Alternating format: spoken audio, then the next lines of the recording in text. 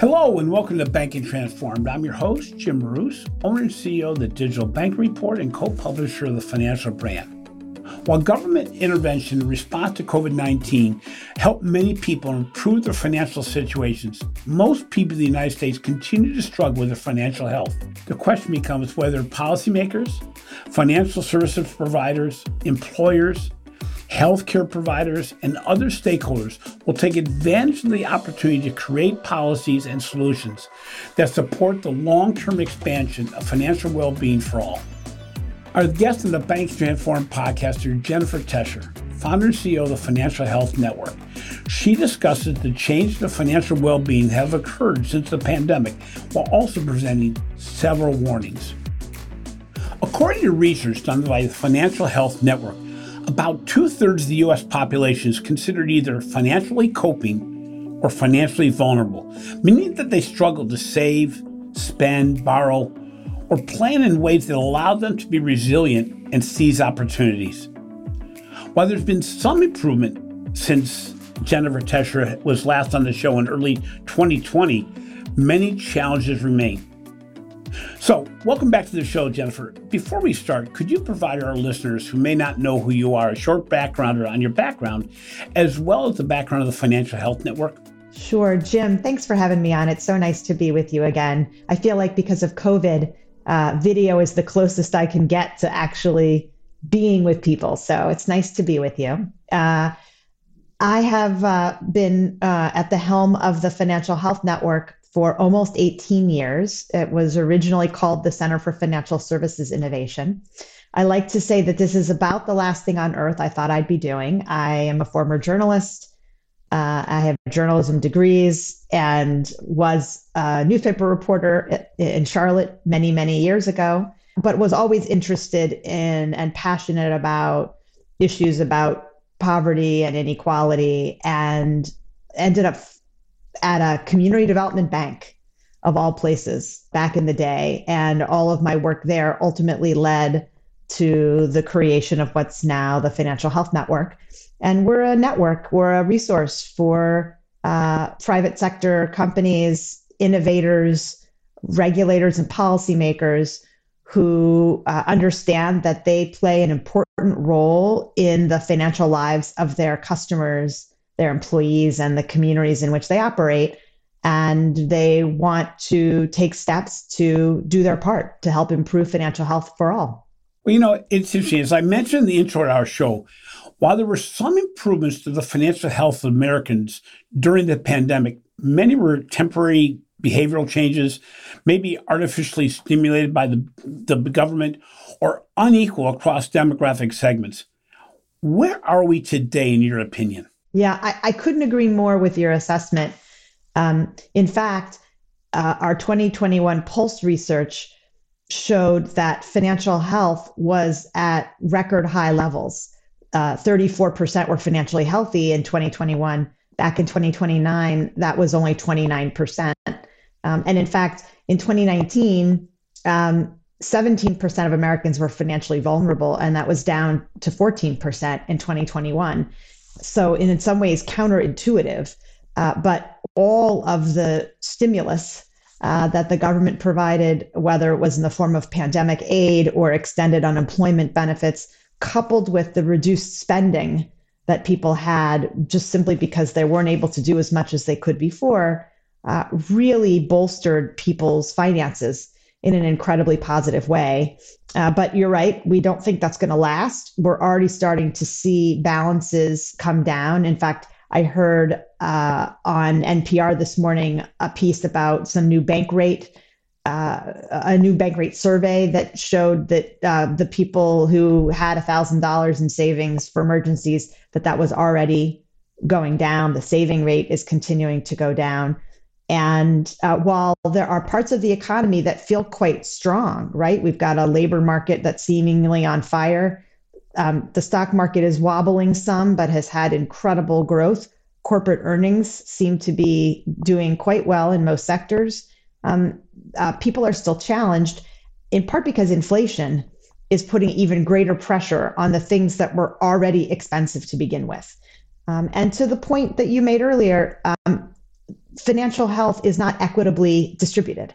And all of the folks who you would expect to be more financially challenged are. So while 39% of white individuals are considered financially healthy, only 21% of Blacks and 24% of Latinx individuals are. Men are more financially healthy than women. They're 43% of them are financially healthy. For women, 26%.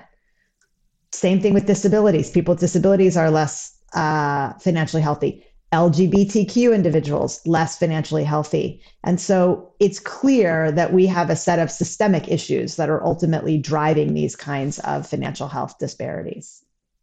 Well, and some of the things you mentioned, such as the stock market, things like this, don't really impact those who are financially vulnerable.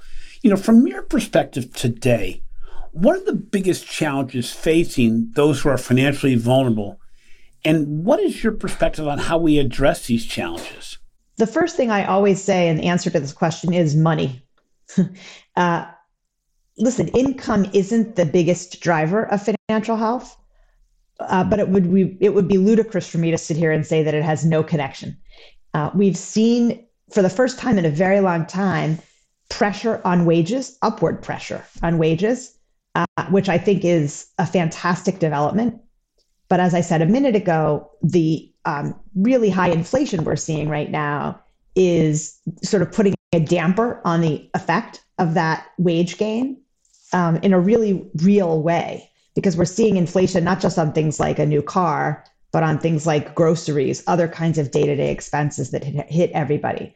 So I think that incomes are critical around financial health. I think the other thing that's a really big driver are the other major critical expenses in people's lives that are also through the roof. So healthcare, particularly an issue in the pandemic, but already problematic before that. Huge issues there. And we know that there's a bi-directional connection between financial health and physical and mental health, right? So financial stress can actually create or drive illness, and being treated for illness can put pressure on one's financial health. So that one is very serious. I also think things like the cost of college, I'm in that boat now. My oldest daughter is a freshman, and I am incredibly privileged to be able to send her to college and to find a way to pay for it. It's extraordinarily expensive. And that's true for everyone. We see that the rates of student debt are continuing to mount and really are holding people back. So I think expense, debt, and ultimately the need for more income are probably some of the biggest drivers. Well, it's interesting. There's a great deal of debate right now going on in Washington around the definition of financial infrastructure and the role government should play in securing the financial health of the Americans in most need. This obviously covers a lot of territory, from childcare support to healthcare support that you mentioned, as well as minimum wages. Where do we start now that the government assistance programs have pretty much expired? Where do you think we need to go? And, knowing that we can't do everything, and as much as we'd like to, where should the government start? And then in addition, where should business pick up to help those employees that they have in making sure that they're financially healthy? So, we really need to find a way to pass some version of Build Back Better.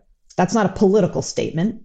Let's call it something different. That's fine. I don't really care what we call it. The fact is, there has got to be a way to put together a package of some of the most critical social infrastructure, if you will, in order to really help bolster the finances of Americans.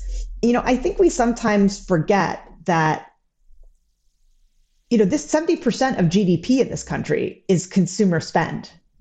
And when we don't bolster and set up for success citizens, they can't spend. And spending is what, unfortunately, drives our economy. And so, this isn't charity. This is about making sure that we're really revving the engine of our economy. I think that's critical. I think, unfortunately, the child tax credit, we saw huge benefits from increasing the size of that benefit and making it available, pieces of it available monthly. And that has now ended. I don't know if we'll get that back because Senator Manchin is particularly not excited about that. But I do think that anything we can do to turn existing government benefits into cash flow stabilizers is hugely helpful. There's been a lot of talk for years, and there's an ability to do this, to take the earned income tax credit, which working Americans who fall below a certain income are eligible for. If there's an ability to get that as a monthly payment as opposed to a lump sum during tax season. But there are things that make that difficult and put a real onus and risk on the taxpayer. So there are just, I think, so many ways in which we can try to turn one-time lump sums into more regularized cash flow. I think that's really important. And then I do think we're in this interesting moment where the government and business really need to find ways to partner together to write the new social contract. Post World War II, companies thought it was their responsibility to make sure that workers had everything they needed, and that it was the government's responsibility to provide for those who weren't able to work. And then that changed over the course of time, and both the government and business turned their back on the worker and put all of the risk back on workers' shoulders. And I think we're in a moment where we need to spread the risk again a little bit. And we're seeing employers who we're doing a ton of work with really embracing this. Workers have more power today than they've had in a long time, and are really going out of their way to think about the financial health of their workforce, whether it relates to their pay, the broader suite of benefits, and the understanding that not all workers are created equal, right? That we can't continue to have HR policies that are colorblind. We have to recognize that different employees have different needs, and we need to meet them where they're at. Well, it's interesting. You talk about what is going to affect the future of work. And while it seems like every employer is looking for employees, many people require more than minimum wage to financially survive, while others can't even come close to handling the burden of daycare expenses if they were required to come back to work. I mean, we have a situation in our family where, we have two working people, a dual working household, and yet putting their child through their education process right now for them to be able to work takes up one entire income. And, we have to do something about that because, there's no way they're going to be able to buy a house. You talked about the spending of Americans. The trickle-down effect of this is dramatic. Is there a viable solution that can help to cover this beyond simply the minimum wage? One of the silver linings of the pandemic has been a real honing in and a focus on what many call the care economy, whether it's about caring for our children, caring for our older relatives, caring for the sick. That's actually an industry. But those people who work in that industry are among some of the lowest paid and most poorly protected, with some of the most egregious working conditions. And it's just the juxtaposition of these are our family members who we're hoping someone else is going to care for in our absence. And yet we treat them this way. And so I'm heartened by the increased focus on the care economy and a lot of action at the state level to try to bolster care workers. And it's not just about the money they make, although that's important. It's also about, again, their working conditions, their ability to have someone watch their children while they go out to work. And, I see this in my own workforce. I have a lot of people who have young children at home. And we all know the challenges right now with COVID on top of being able to afford quality daycare. And I think this has been incredibly challenging for women. That's not to say men don't play an important role in the care economy, but we still live in a country where women tend to shoulder more of that burden. And the statistics there about the impact that that's had on women and their financial health is it really sets us back decades in many ways. So I think I've seen a lot of banks in particular and other large corporations increase the amount of subsidy they're providing to their workforce for childcare. And I've seen some of them actually do more than that, try to organize daycares themselves or identify people who can provide that care for their employees. And I think we're going to have to continue to invest there. Well, it's interesting because, we talk about the pandemic and all the negatives, but really it's increased the awareness of these challenges. I keep on looking at what I'm going to call the work from home biases that are overwhelmingly, as you brought up, really pointed towards the female workforce, especially single moms and minority moms who can't afford to go to work right now with the daycare situation being so expensive. And then we talk about the next phase, which is there going to be a disproportionate bias against people who have to work from home around promotion and around pay raises and this nature? We haven't even scratched the surface here because I don't think we really have understood what biases may exist in this new work from home or dual, hybrid economy. I couldn't agree with you more. We already, all of us have biases, implicit biases that we just don't even realize. They're just so baked into the fabric of how things are done in many cases. And, I think fueled by the murder of George Floyd a couple of years ago, through the racial reckoning that is occurring in this nation, more people are at least trying to become more aware of some of those biases. And now we're introducing a whole new way of working that could create a whole new set of biases if we're not careful. The good news is because there's so much focus on this right now, I'm hopeful, and I'm certainly seeing and reading a lot where those kinds of considerations are being considered up front as employers are starting to think about, forget the return to office date. This is the way it's going to be. How do I ensure that face time in the office doesn't somehow become beneficial as it relates to someone's ability to progress or to be paid more? It's certainly uncharted territory. So let's take a short break here and recognize the sponsor of this podcast. This show is sponsored by FIS.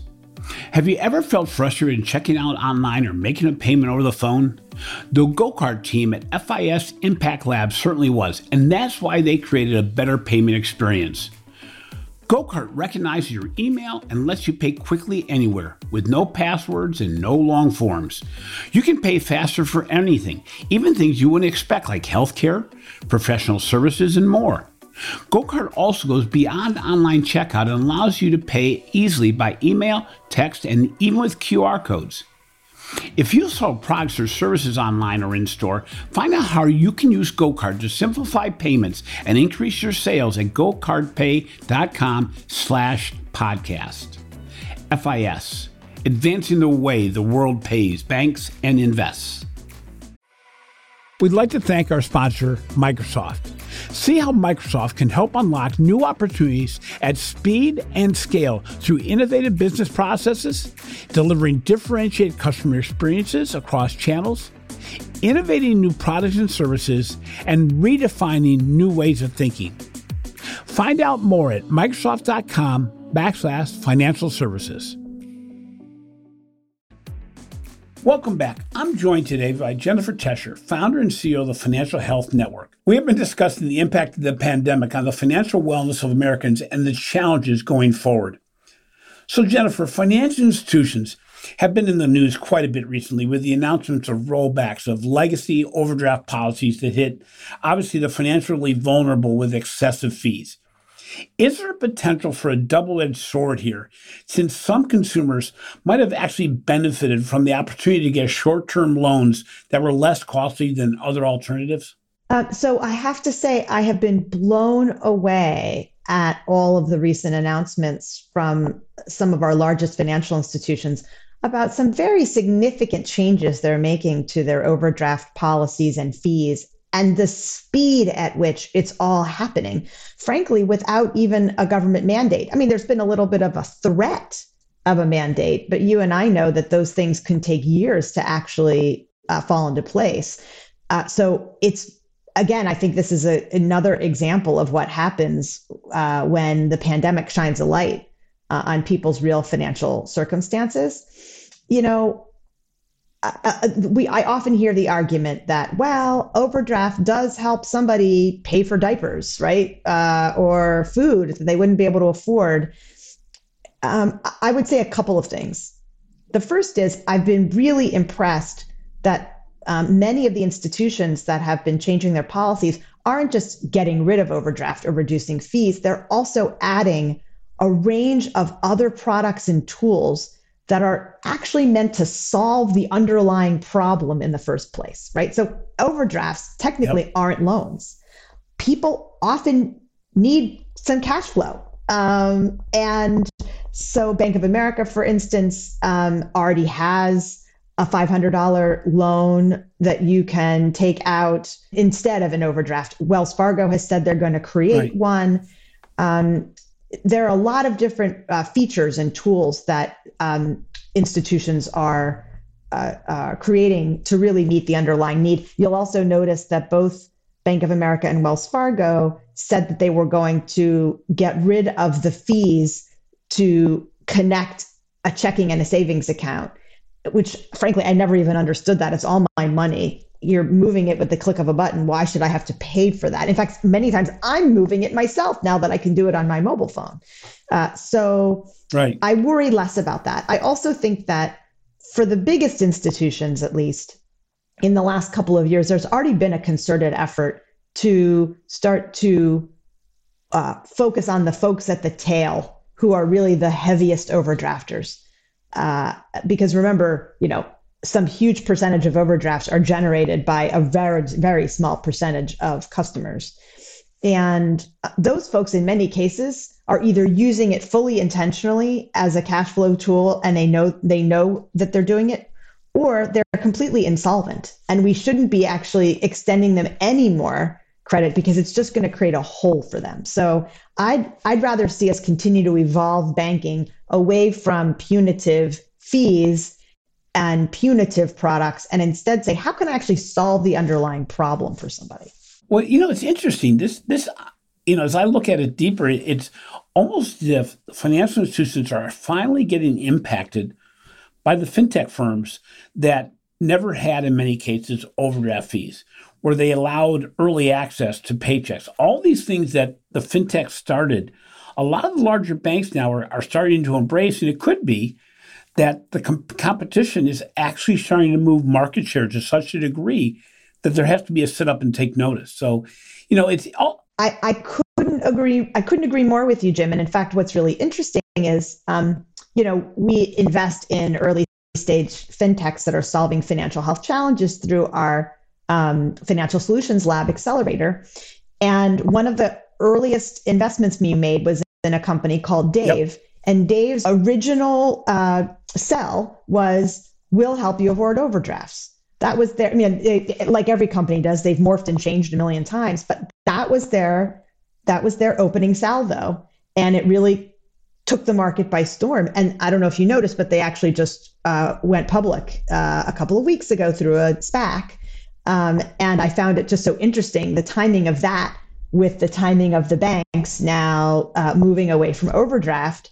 I absolutely think that those things are connected over the course of time. Similar with, would we have ever expected a little cottage industry of fintechs focusing on saving? I mean, who thought there was any money in saving?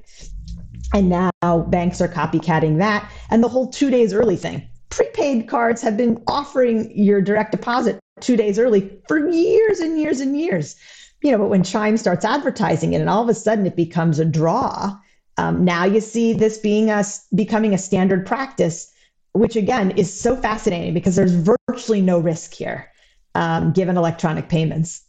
It's an easy thing to do. Well, it also shows the speed of change. We look at, yes, buy now, pay later is not a new concept, but the way it's being presented now is certainly new. But the impact, because people can engage in any of this so quickly, so easily on their phone, that the Chimes, the SoFis, the Daves, the Varos, all these fintechs now, because people can open them so easily without closing their legacy bank account, the legacy financial institutions are starting to say, you know what, we're not seeing the checks being written. And overall, we may be losing relationships while we still may be holding the accounts. Not the best place to be in. You're handling all the expenses, right, but none of the benefits. Totally. And what's really interesting also is that a lot of these fintechs are becoming banks themselves. Yeah. I just saw the news that SoFi just got a bank charter. We know Varo has a bank charter. Dave has intimated that maybe they'll become a bank. And even if you don't have a bank charter, banking as a service businesses are really enabling incredible niche plays. And nowhere do you see this more than in the neobank space. How many institutions are there now that are using banking as a service to say, hey, I'm a bank focused on the African-American community, the LGBTQ plus community, very small niches. And so even this language about bank, fintech, like to me, it doesn't make any sense. I understand completely the legal and regulatory differences. But in terms of the feature functionality and what you can do or not do with it, they're becoming indistinguishable. And what's interesting too is we're going to start to see that as organizations start to rethink what banking is, which novel concept. We've already seen it overseas that a lot of financial institutions are now realizing that the revenue element of the financial relationship can actually come from outside financial services. So you mentioned a lot of the segments that are being served. Well, there's a lot of organizations who want to reach those segments. Well, the revenue to drive that financial relationship could actually come from outside the financial institution, which opens up brand new doors for financial wellness and the way to fund the services that are needed.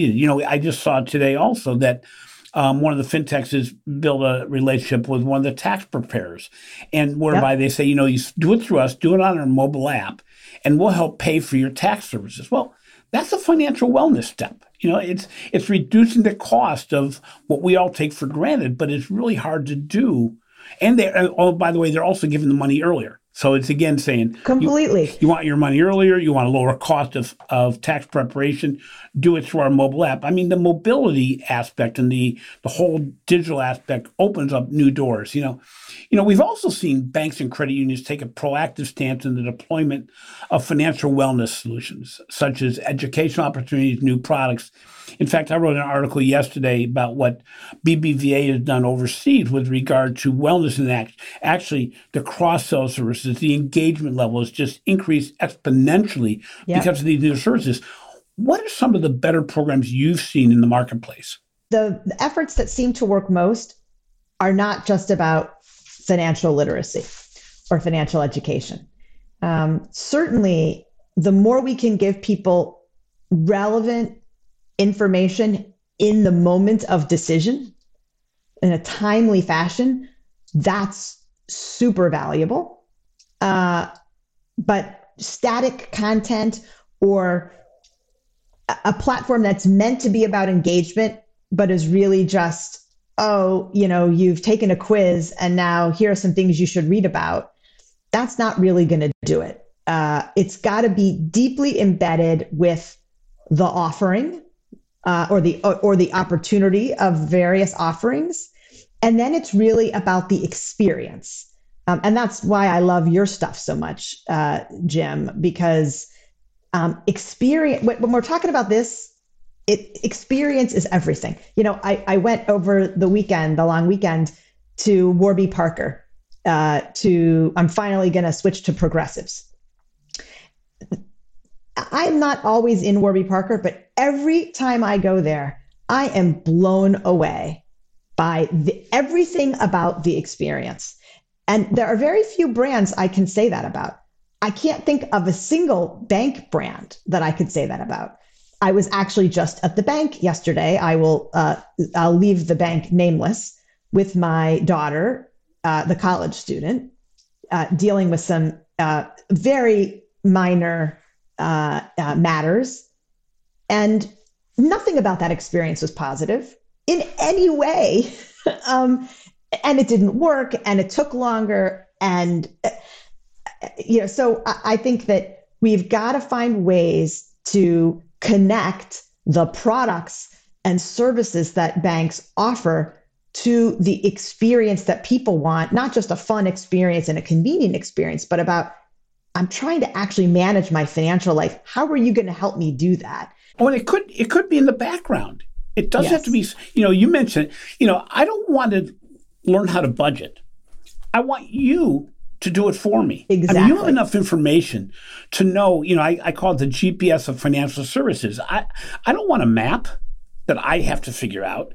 I want my GPS to tell me exactly what roads I should go to avoid the traffic, to avoid the accidents, to take the shortcuts, and to get to my financial destination, in this case, faster and easier. And that's financial wellness, and that hits every human being. And, totally. we look at this meat. I love Acorns. Acorns, on an ongoing basis, takes money on my account. I remember it back in my 401k days that, if I don't see it, I don't spend it. Well, in this case, they take the money out. And I've never built a savings account as big as I have through Acorns. And it's simply doing it in a painless way where I can always transfer it back again if I wanted to. But what it's doing, it's helping me save. I look at PayPal and the way that they use my data because I use PayPal to receive all my receipts and make all my payments to my contractors. And what that does, it gives them enough data to say, we have a bridge loan anytime you want it from a small business perspective, pre-approved, that you can get instantly.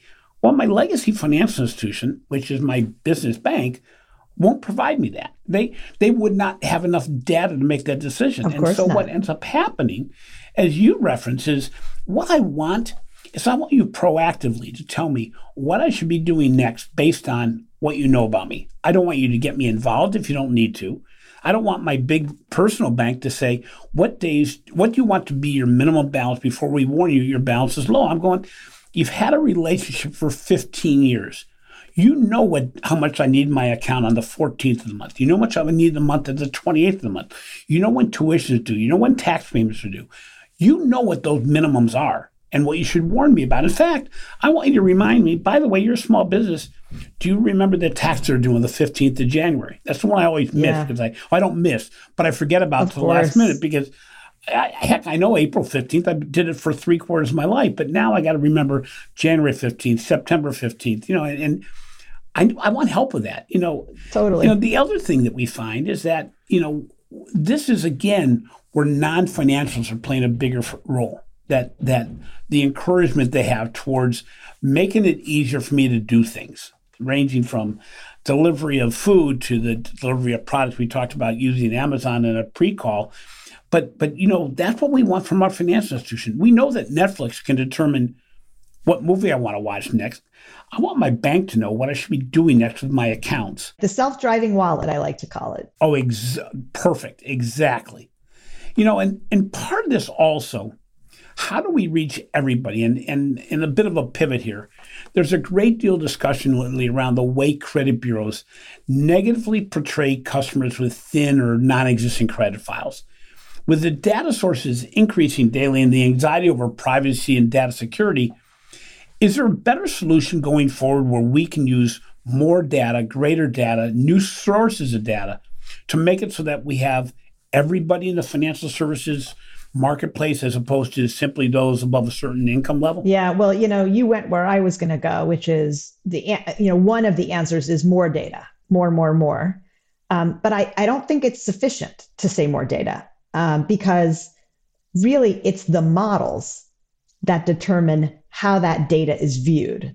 So, there was several years ago now a big push to get payday loan data included in traditional credit files, particularly when it was not just within 30 days, but there was some kind of installment feature. And the fact is, even if it's included, it was being viewed as a negative in the ultimate modeling, which doesn't help anybody. I think we're going to see the same thing around buy now, pay later. As some folks are starting to say they're going to report to the credit bureaus. And, my question is, well, do people think using that product is actually good or bad? So there's more work that we've got to do on the modeling. And I also think that right now, credit bureau data is not cash flow data, right? It's very traditional. Right. And the models are built that way. But increasingly, the things that seem to be breaking through, at least for retail lending, are cash flow based models. So again, we've got to change the underwriters and the modelers' point of view about what's a negative and what's a positive. Because if we think about what's a thin or non-existent credit file, it's someone who hasn't had a loan where there's a regular payment every month. But that doesn't mean they don't have powerful cash flow data that could be leveraged to underwrite them for certain kinds of products. So I think it's more of a culture and mindset shift more than anything else. It's interesting because it is, as you said, it's a mindset situation. It's also interesting in that when you look at overall the whole aspect of financial wellness, there's a lot of goods and bads. I mean, you've been in it for quite some time. What is it that you're most excited about as you look to the near future? We can't go long term anymore. That's fruitless because we actually don't know what's going to happen tomorrow. But you've been in the business longer than anybody I know with regard to really focusing on one major aspect that until recently was relatively ignored. I can't imagine the challenges you had in the process. Now I'm sure people are opening doors a lot more frequently. But what makes you excited about the future of financial wellness? I think the awareness and the centrality, the people are recognizing not just this is an issue, but they're recognizing that it sits at the center of everything. And I think that also the appreciation that this is not just a financial services issue, that this is a broader issue within society, and that we've got to have lots of people at the table who have an outsized influence on people's financial health, whether that's their employer, whether that's their healthcare provider, whether that's their landlord, whether that's their university or college, and their financial services providers. We're all in this because, your patient is my student, is his renter, is her bank customer. They're all the same person. We just look at them this way based on what we deliver. But if we find ways to lock arms with one another and make sure that we're not working at cross purposes, but we're all surrounding that person with opportunities to build resilience and seize opportunities, I think we're really going to be able to move the needle. So what excites me is being able to bring an even larger constituency to this movement. So on the other side, then I should have done it the other way around because it's always better to end up on good news. What kind of scares you about the future? What kind of is frustrating about what's going on right now? Listen, the pace of government and government change is maddening. I don't think this is just a government issue, but I think they have a really important role to play, given that these challenges are decades in the making and in many cases are systemic. I think that's one really big challenge and frustration. I think the other is when I see people grabbing onto the mantle of financial health, but not actually meaning it. And there's a risk there that if enough people want to use this as wallpaper, that it will lose all meaning and all credibility. And it will be the fad that is now over in a couple of years because we didn't make anything of it. And so it's one of the reasons why we're so focused on measurement, because what gets measured gets managed. And it's how we hold ourselves accountable for change. It's nice to be able to say what's going on in the country, but it's meaningless unless we can actually hold ourselves accountable for improving the financial health of our customers, of our employees. It's interesting because it really gets to a situation where the CEO of Lemonade Insurance said it very well, where he said, the biggest challenge to financial the financial transformation and wellness transformation is legacy leadership and legacy thinking. Change sucks. I mean, it's not easy. But the reality is the pressure now is so dynamically achieved by not just the non-traditional financial institutions, but people that are in need. And, we've seen so much happen since the pandemic that is negative, that I think some of these underlying issues that really are opening doors. I hope you're right, Jennifer, that we don't end up in a situation that this becomes just window dressing. But I tend to think that it's going to be hard for it to be so when you have very large non-traditional financial institutions that are saying, whoa, there's a whole marketplace here to be made around people in need. SoFi was actually, one of the earliest ones just on student loans, the need to refinance student lending, and they expanded from there. Chime, Current, Dave, all the other ones we mentioned, have really opened the eyes to there's a better way. And you and I can open an account in an instant, and easily. So it's not like we have to, we always thought, geez, the closing of accounts and all this. I don't have to close my account to open another one anymore. And in fact, I think financial institutions have really gotten caught by thinking that, but our attrition's so low. I'd be cautious about that. It may look like it's low, but if I have 7 other suppliers, you don't have as much of my overall financial relationships that you did in the past. So what's interesting is we tend to think about these issues of data sharing and data rights as being fintechs wanting to leverage banking data. And there's truth to that. But increasingly, it's going to be multi-directional. And when we get to that point, I actually think the customer is going to really be in the driver's seat.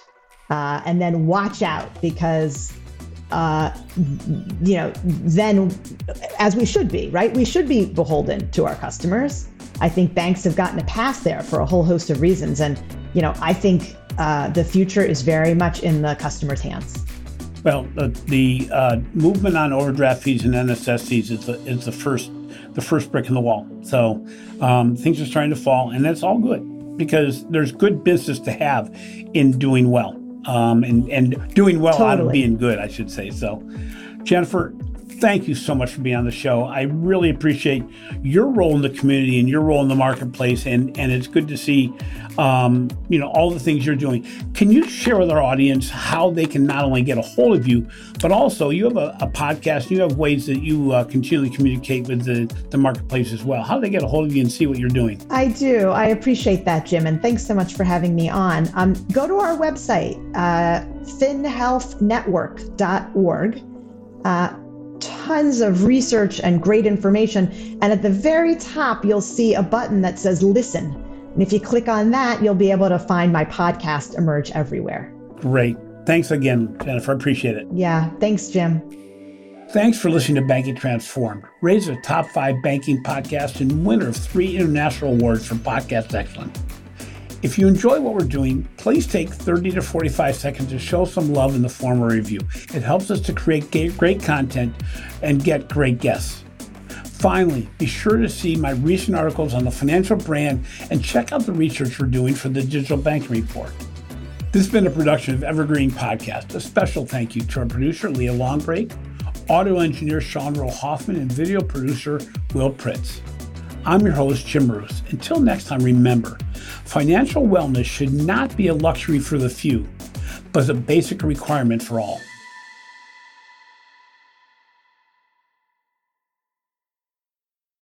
You've got questions, we've got answers. Business leadership, ownership, and sales can be challenging. Tune into the Accelerate Your Business Growth podcast to learn from the world's experts. Join me, your host, Diane Helbig, as I chat with people who have expertise in various areas of business. You'll enjoy the lively conversations that are focused on providing you with the ideas, tips, and suggestions you need to realize greater success. Get what you need for your business when you need it from the people who have the answers. Accelerate Your Business Growth is part of the Evergreen Podcast Network and is available on Apple, Spotify, or wherever you listen to your favorite podcast.